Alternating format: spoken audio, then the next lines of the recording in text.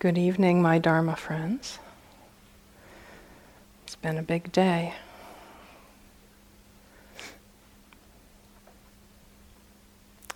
Today I'm going to pick up from my last talk.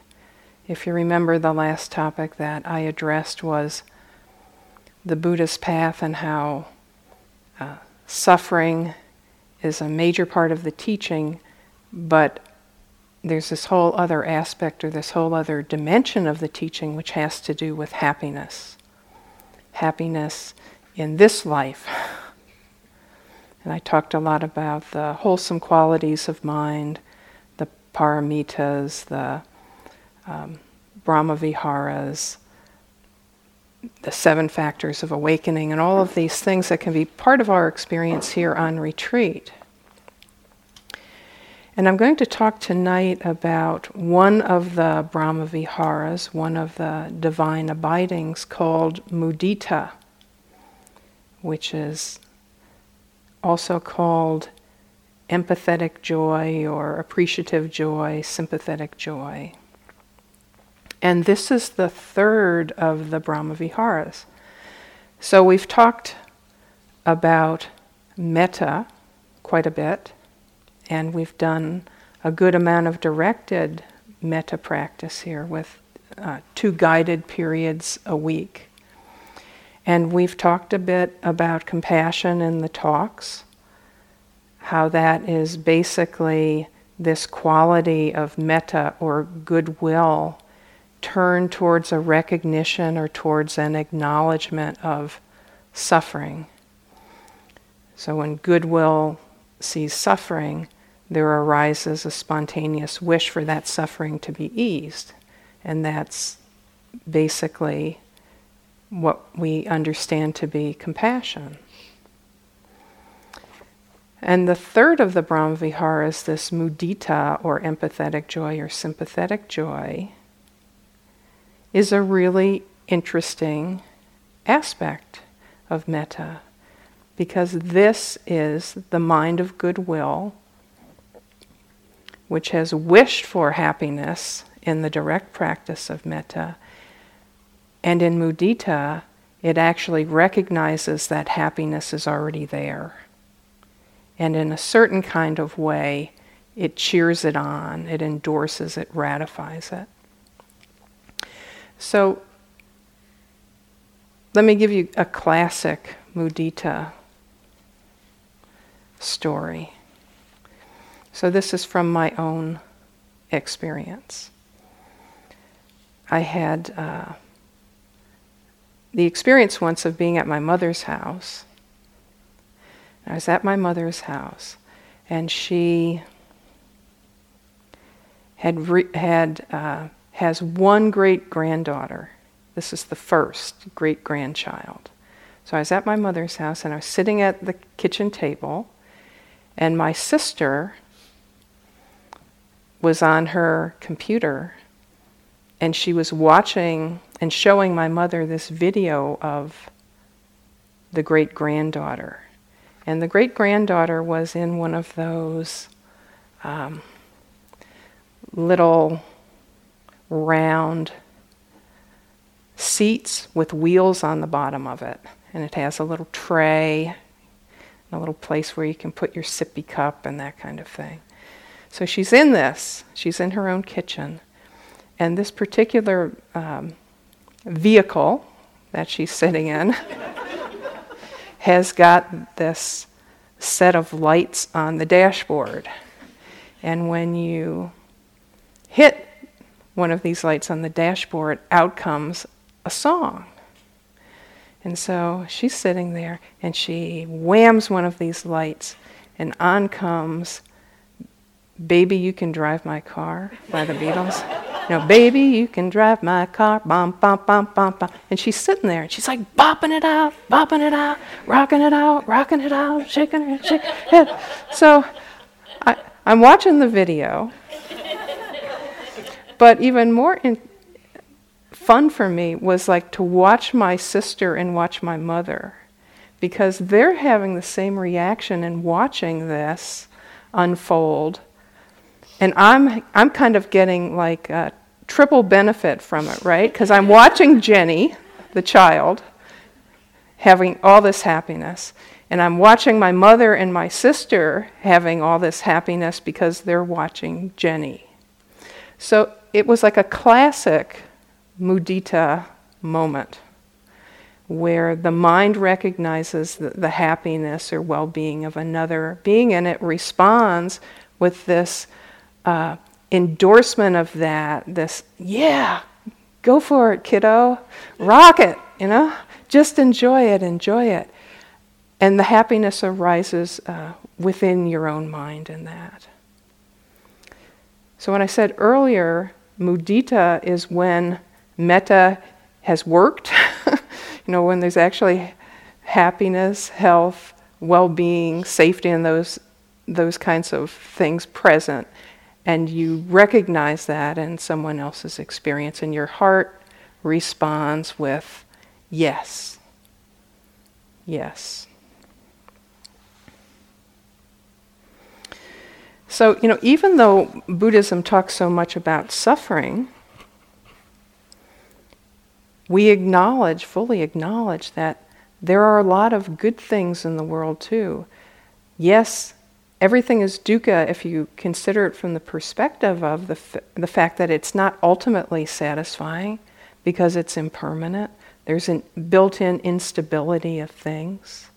And yet there is joy, there is happiness, there is relative well-being, there is beauty, there is pleasure, and this is all good. There's worldly success and there's good fortune, and even though it doesn't last forever, when it's there, it's good, and we can approve of it and enjoy it.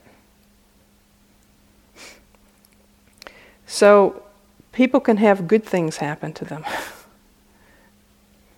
And we can share in their happiness by allowing that to register in our own minds in a way that's approving. And this practice of mudita is turning towards their happiness or well-being with the wish that it continue for them. So I said earlier, some of these words that are used to define mudita include empathetic joy or sympathetic happiness, appreciative joy, altruistic joy, finding happiness in the joy and the success and well-being of other people. So in order to practice this particular quality of mind, we actually have to let other people's happiness and well-being and success and good fortune and those things register. We actually have to practice mindfulness externally in order to recognize those experiences that other people are having. And then, in a sense, once we've registered it, we have to or get to endorse it, ratify it, cheer it on, and that means we need to approve of it, approve of them having this happy experience. So some of the classic phrases that are used with mudita are, may your happiness continue. May your happiness continue. Or, may your good fortune remain and strengthen or grow. Those are the kinds of phrases that reflect this practice of this beautiful quality. There's a classic saying by the Dalai Lama where he was asked to reflect on how he viewed the world, and he said something like, well, 6 billion people, 6 billion chances for happiness. So in one sense, of course, what he was saying there was there are 6 billion, or maybe 7 billion now, but 6 billion people, and they all have the potential to become happy or to move towards happiness. But he was also suggesting in that phrase that we have the potential to enjoy the happiness of everyone else, participate in it in a certain kind of way, by developing a mind that can extend this mudita universally, and in the process take joy from the happiness that we see.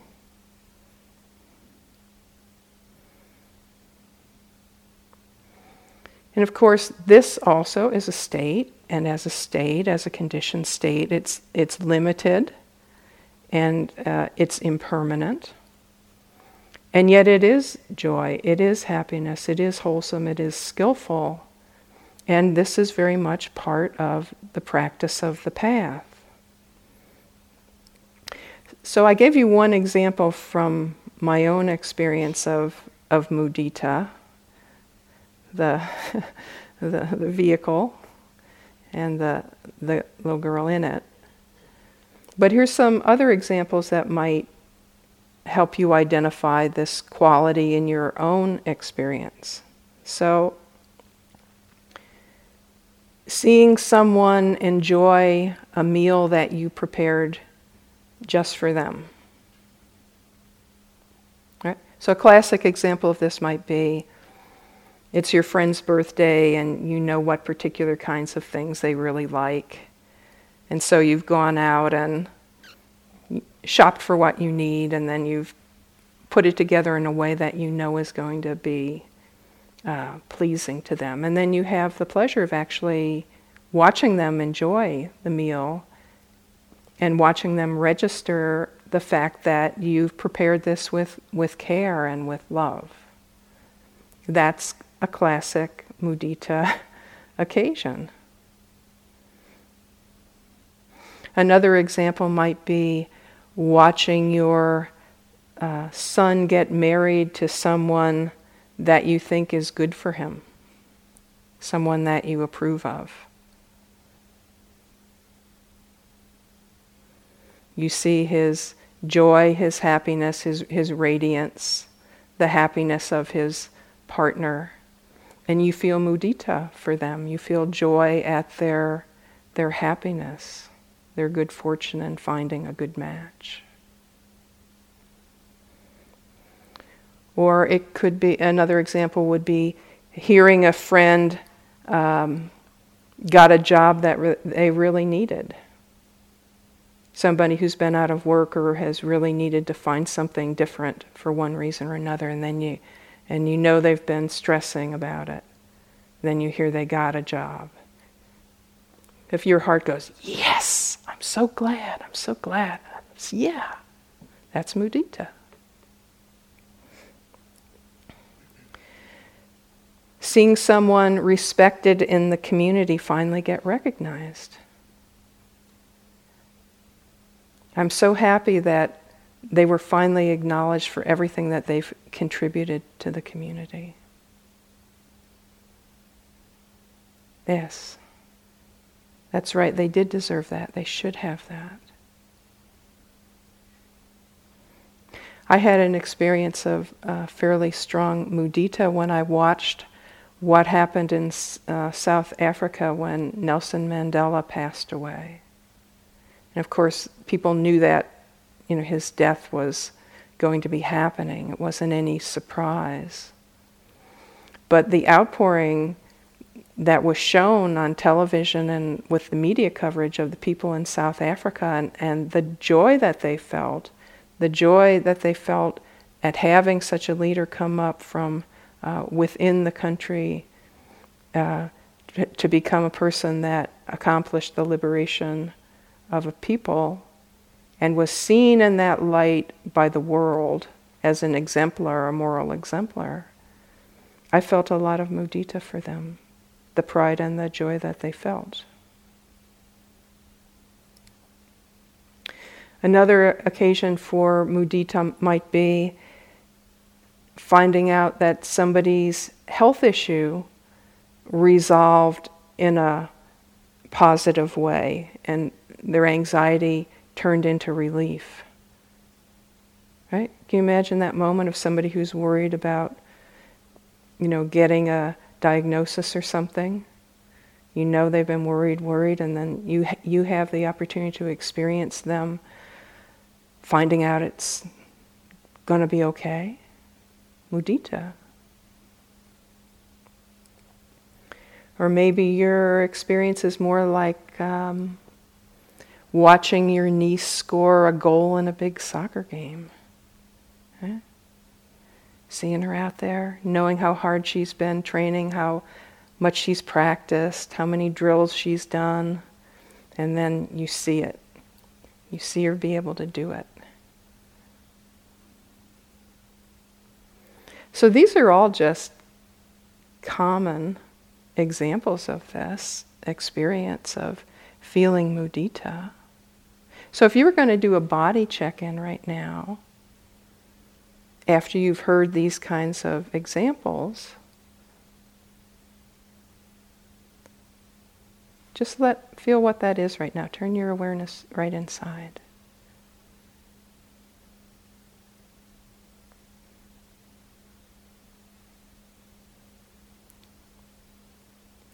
So this can be a useful thing to help you identify the state for yourself when it's present.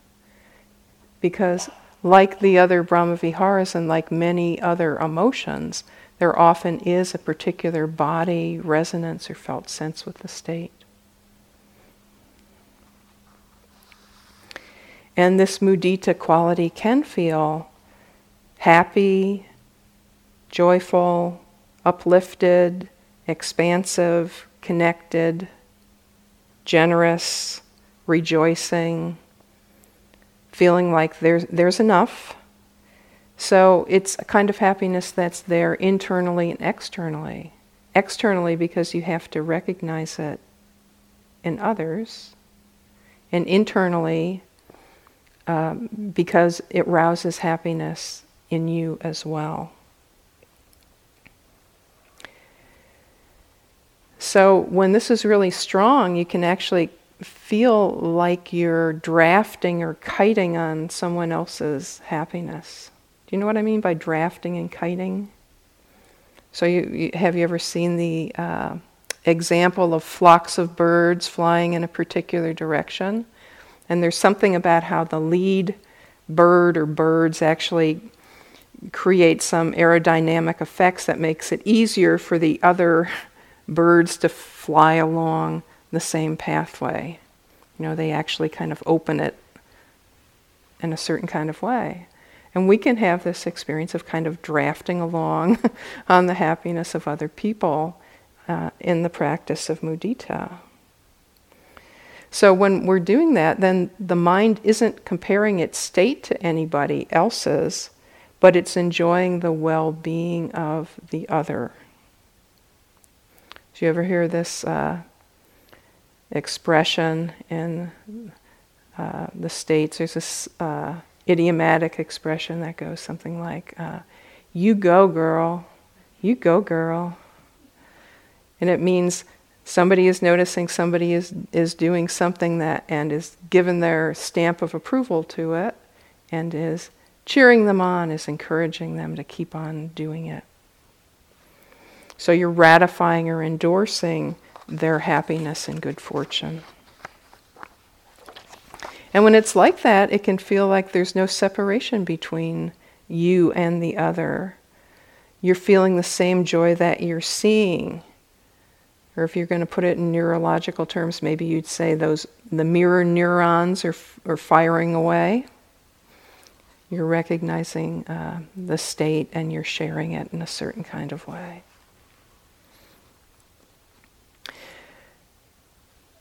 So let's talk about some things that support this quality of mudita. As I said, it's rooted in metta, which is why metta is practiced first.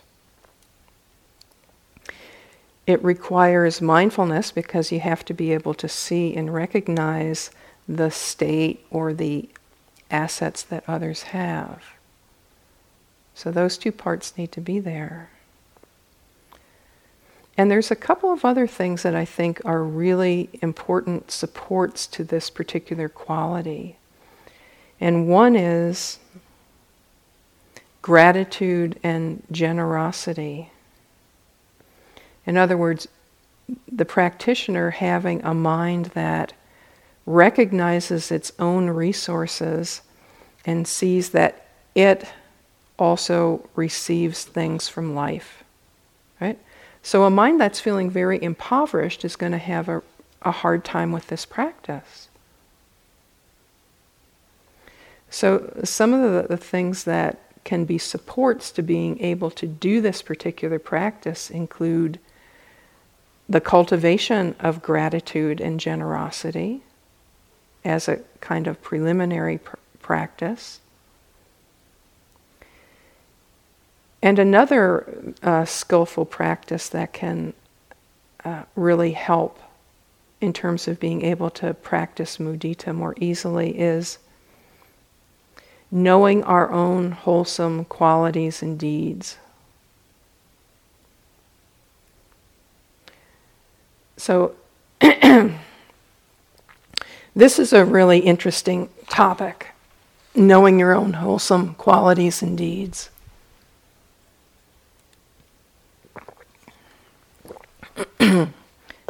Could probably do a full Dharma talk just on this.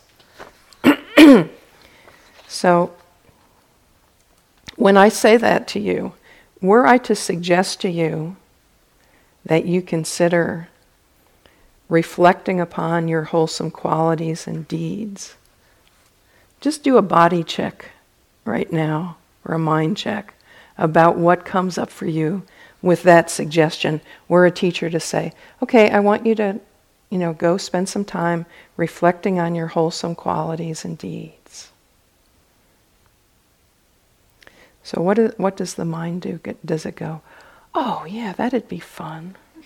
And then they all just start tumbling out one after another. You can hardly contain the torrent that immediately comes to mind. Or does the mind go, ooh, don't make me do that. Maybe I could squeeze out one or two if I took an hour, but they'd always have some disclaimer with them, some fine print about how they don't really count, or, it's not really that much, it's not that great. This is a huge area of practice, this particular kind of reflection. Right? And you can see why having good connection with your wholesome qualities and deeds could be very empowering. They say, you can? Okay, so the reason is, if you're connected to this, you're less likely to draw a negative contrast with others, right?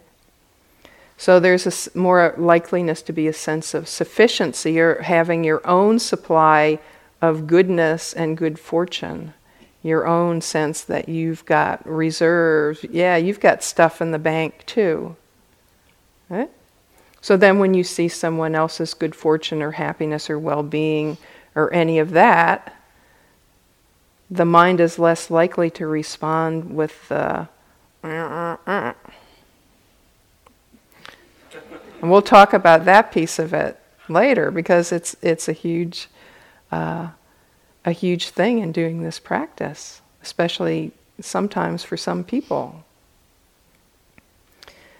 Okay, so this Brahmavihara, just like the other ones, have both a near and a far enemy. So the near enemy of mudita, what would that be? Did you ever see that movie called The Bachelor Party? No, you're too refined for that. Okay. You ever been at a wedding where everybody is having a good time, but they have such a good time, it gets so exuberant that people get all wound up and they drink too much, and then maybe it turns into not so much fun, and the next morning somebody's sleeping in the bathtub and you don't know who they are. Okay. Exuberance, too much exuberance, where mindfulness goes out the window and sila goes out the window, and it just, you get too high with it. That's the near enemy. ungrounded exhilaration with no equanimity and no mindfulness. So an example of that is the home soccer team wins the cup, and then people go out in the street. Yeah, they're turning over cars and setting trash bins on fire and things, right? Okay. Not mudita, near enemy. The far enemy. Well, it's things like jealousy and envy and the craving that they stem from, where somebody is getting something or has something, and that recognition stirs up the comparing mind and ill will and or craving. Right? You recognize somebody's got something, but the reaction of the mind isn't, oh yeah, that's so great, wonderful. It's like, why do they get to have that? Or they don't deserve that, or what's wrong with me that I don't get that? And you can see that mudita is considered to be the most difficult of the Brahma Viharas to practice, which is a really interesting thing, isn't it? Considering that it focuses on happiness, and yet it's the hardest one to practice. So if we were going to look at some of the whys of this, then we would have to start, for instance, with our the fact that we share some tendencies with other animals. So if, for instance, you've ever seen what it's like when you put out a dish of food, say, for a bunch of puppies. They all beeline for the dish, and they're pushing each other away to get their snout in there first, and maybe they'll give each other a little nip. Right? So we have this too. We're not so different in certain kinds of ways. We compete for mates and for food and for opportunities and for status and things like that. So this comparative tendency, you may have noticed it even here on retreat. Have you noticed this on retreat at all? No. Pristine purity of mind. It's a lovely quality. But it shows up once in a while, right? Not all the time. We have these lapses from time to time. So, you could have competitive feelings even on retreat. So you might notice, like who seems to be, the quietest in the hall and the most concentrated, or, who seems to be walking the slowest, or maybe the person who takes like the least condiments at lunch or something like that, or the one who brings their dish to the washing station and it's, devoid of any content before they even get there. It's like completely clean, no rice grains or anything, right? I mean, our minds fixate on these kinds of things, right? There have been known to be slow walking competitions, in the walking hall sometimes. Right? So, just so you don't feel that you're alone with this either, the IMS dining room, staff dining room, is the site of some quite competitive board games. Right? So it's all in good fun, but even the Buddhists, can get competitive. So there's a tendency. We all have it. So I said earlier, in order to practice this mudita, you have to turn your awareness towards somebody else's happiness and well-being. That's the practice. So when you do this, the comparing and contrasting mind can arise very strongly, and the kilesas, all joking aside, can be very painful here, right? Because some of these qualities, like envy and jealousy, and they're very painful. They're very painful. So some of the ways that these can come up are, for instance, in judgment. Judgment about what makes somebody else happy. So you may recognize that somebody is happy, but it might be about something that you think is like really not worth being happy about. Like, somebody deciding that they're all excited because they're going to go to the Magic Kingdom at Disney World or something like that. And you're going to yourself, God, why would anybody want to go to Disney World? It's like, what a strange place to, I hope none of you like Disney. What a strange place to go on vacation, right?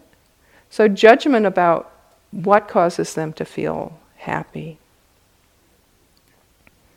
But if it makes them happy and there's no unskillful behavior there, why not? Why not just accept that people have different Vedana in relationship to different experiences and let them have that happiness, right? Let go of the judgment around it.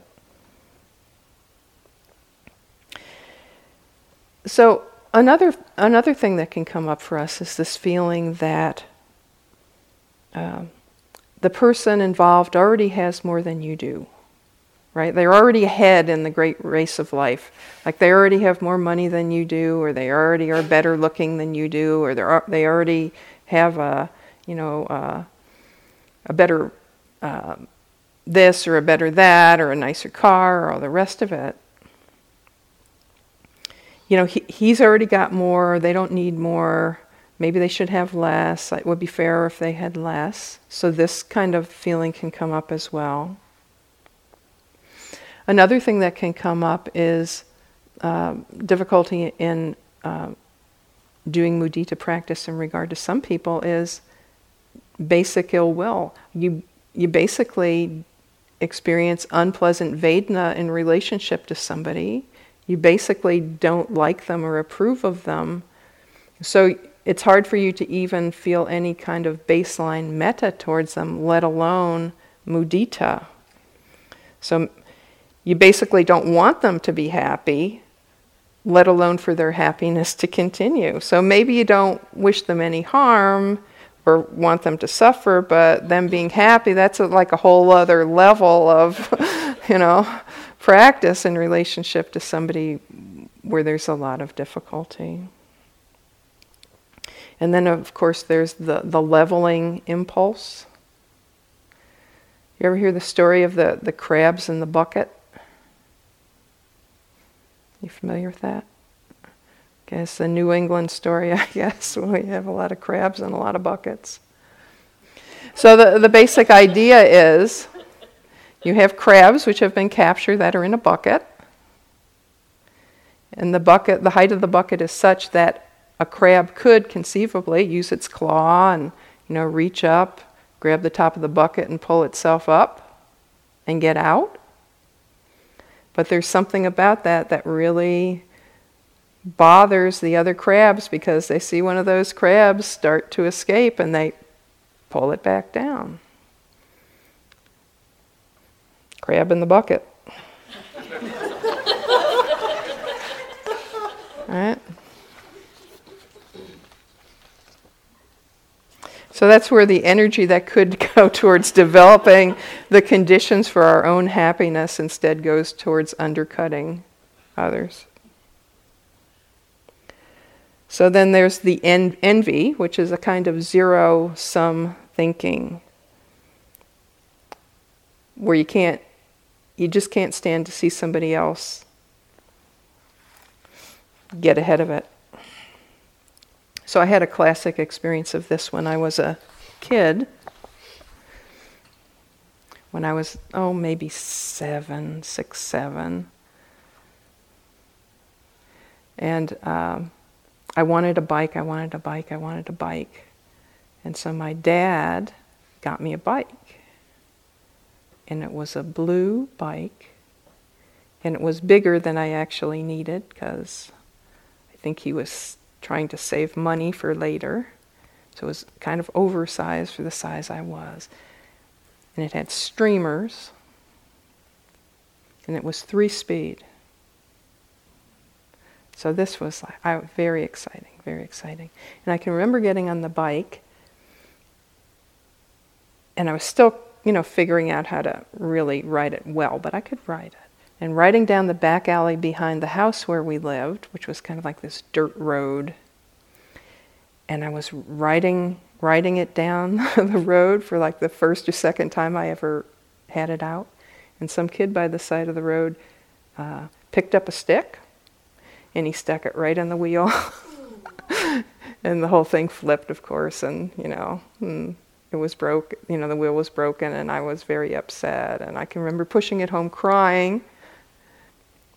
And it was like a classic envy thing, right? Jealousy, envy thing. It's like this boy who didn't have a bike saw this kid with this new shiny bike and did the deed, right? Like, right? So this is part of our human nature. Sometimes mudita can be hard for us when we're tuned out. We're just tuned out.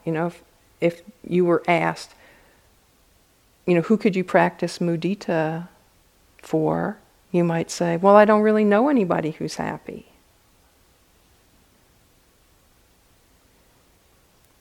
But I think that's usually because you would be thinking of this as being something that's too big or too global or too unconditional, something that's like a lit up in lights kind of experience of happiness. And it doesn't have to be a big thing. It can be simple things of the type that I've described. So, some of the things that you could use in order to practice mudita in relationship to somebody might be something like the relative health of body and or mind, right? Somebody's okay health, mentally, physically okay. Maybe somebody has some professional success or acknowledgement. Somebody perhaps has ease of well-being, where their life is set up so they don't have to scramble too much in order to be able to have a place to live and food and all the rest of that.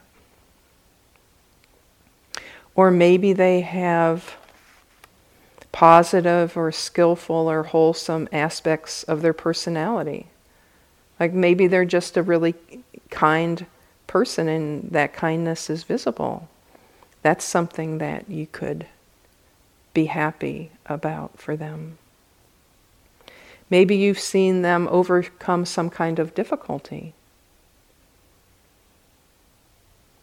Right? Somebody who's struggled with something, like maybe they're in recovery from drugs or alcohol, and they're really working the program hard, and they've managed to maintain sobriety for a period of time. That would be an occasion for mudita. Maybe you recognize that they've got some trustworthy friends or supportive colleagues. That would be an occasion where you could practice mudita in relationship to them.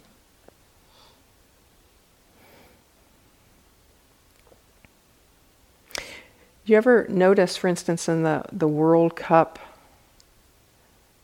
coverage, at least here in the States, one of the things that I noticed was that there was a lot of what's called backstory coverage of this, meaning, of course, there's the coverage of the games themselves, but then there's the media would have coverage of individual players, or maybe the coach, and or maybe there was coverage of Brazil and the people in the streets in Brazil and how they were thinking about the game, and how much excitement there was in the street, and how much national pride there was in hosting the games and all the rest of it.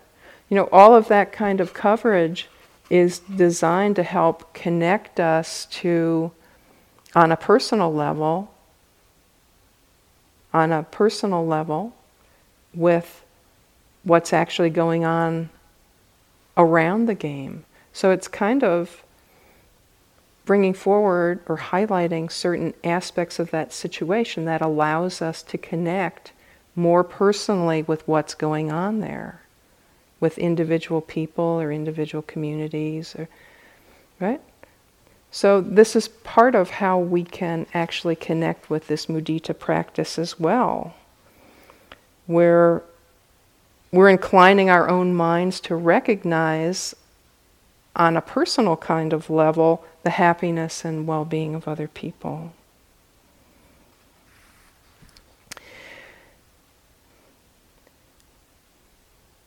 So there's another aspect of this practice of mudita too that's important to touch upon, which is, like all of these other parts of the practice of the Eightfold Path, this practice is practiced in a way that considers the totality of the path, right? Including sila. So I said earlier, this is the practice of recognizing the happiness, well-being, good fortune, etc. of individuals, and then being happy and cheering it on in our own minds. So the question may arise, well, what about situations where people are happy, but the things that they're happy about aren't so good? So the answer to that question is, if it's something that is unwholesome, right? Something that's a violation of the precepts or is, clearly unskillful, non-dharmic, destructive, something like that, that's obviously not a situation where that's appropriate for mudita practice. So may you continue to avoid paying child support. Okay, that's not appropriate. May you continue to enjoy the profits of destroying the earth. Okay, that's not appropriate. May you continue to increase your compensation by dropping your employees' health insurance. It is not appropriate. So, but an important thing is, even for those particular individuals, there would be an opportunity to practice mudita for them if you're aware of something that's a source of happiness and well-being for them, which is wholesome or at least morally neutral, right? So that these people might be in your difficult person category, but you could still practice with them. You just have to find something that you could approve of. So what would that be? Well, it might be something like, maybe they have a good family life, or maybe they have good health. Something like that, right? That you could approve of, that you could wish to continue for them.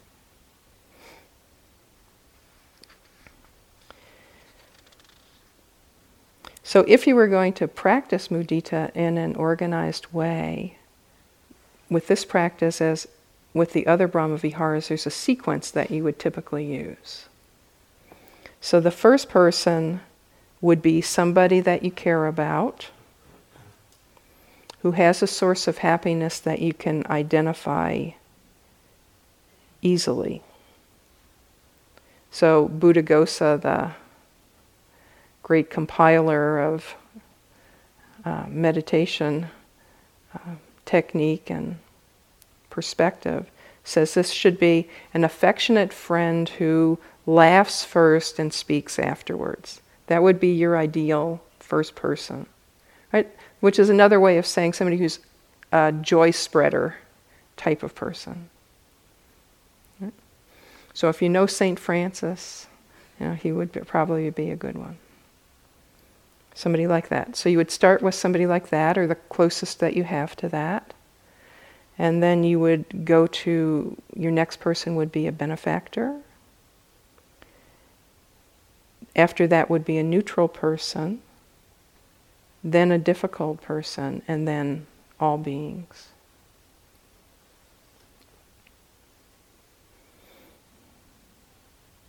So this, as I said, is a really beautiful practice, a very uplifting practice, an opening practice, and a way of joining with others, of breaking our own sense of isolation and breaking the sense that we don't participate in the good things that happen in the world.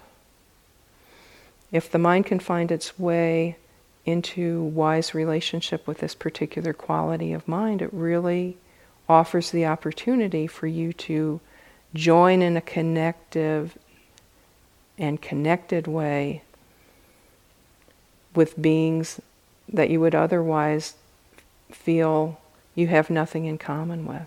So in a sense, you actually wind up being able to borrow from their happiness and well-being, and to brighten and open your own mind in the recognition that, yeah, there is happiness in the world.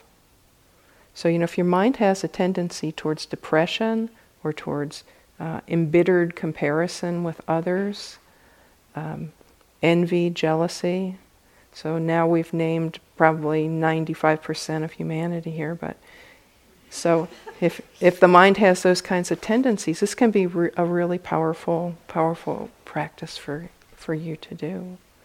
And if you combine it with some of the other supporting practices that I talked about earlier, the practice of generosity and gratitude, and reflection on your own wholesome qualities and your own wholesome deeds, you're really opening up a pathway into a much more buoyant, radiant relationship with others. This particular quality is undertaught and underpracticed. So, my wish for you is that you find the pathway to open this quality for your happiness and enjoyment, and for your well-being, and for the ripening of skillful qualities of heart and mind. And because it makes you more fun to be around.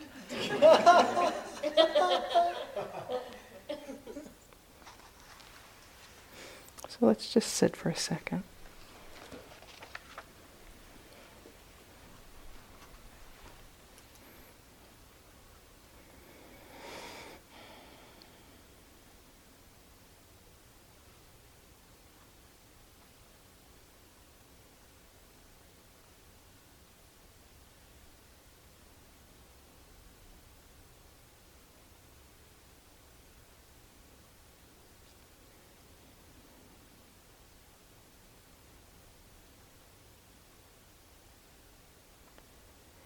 May the merit of our practice be a cause and condition of our own awakening,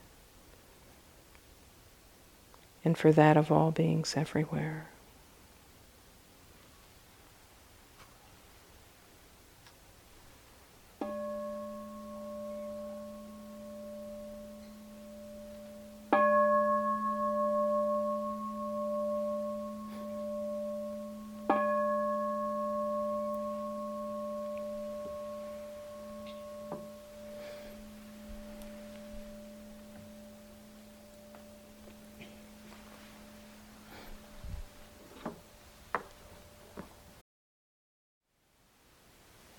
Thank you for listening. To learn how you can support the teachers and Dharma Seed, please visit dharmaseed.org/donate.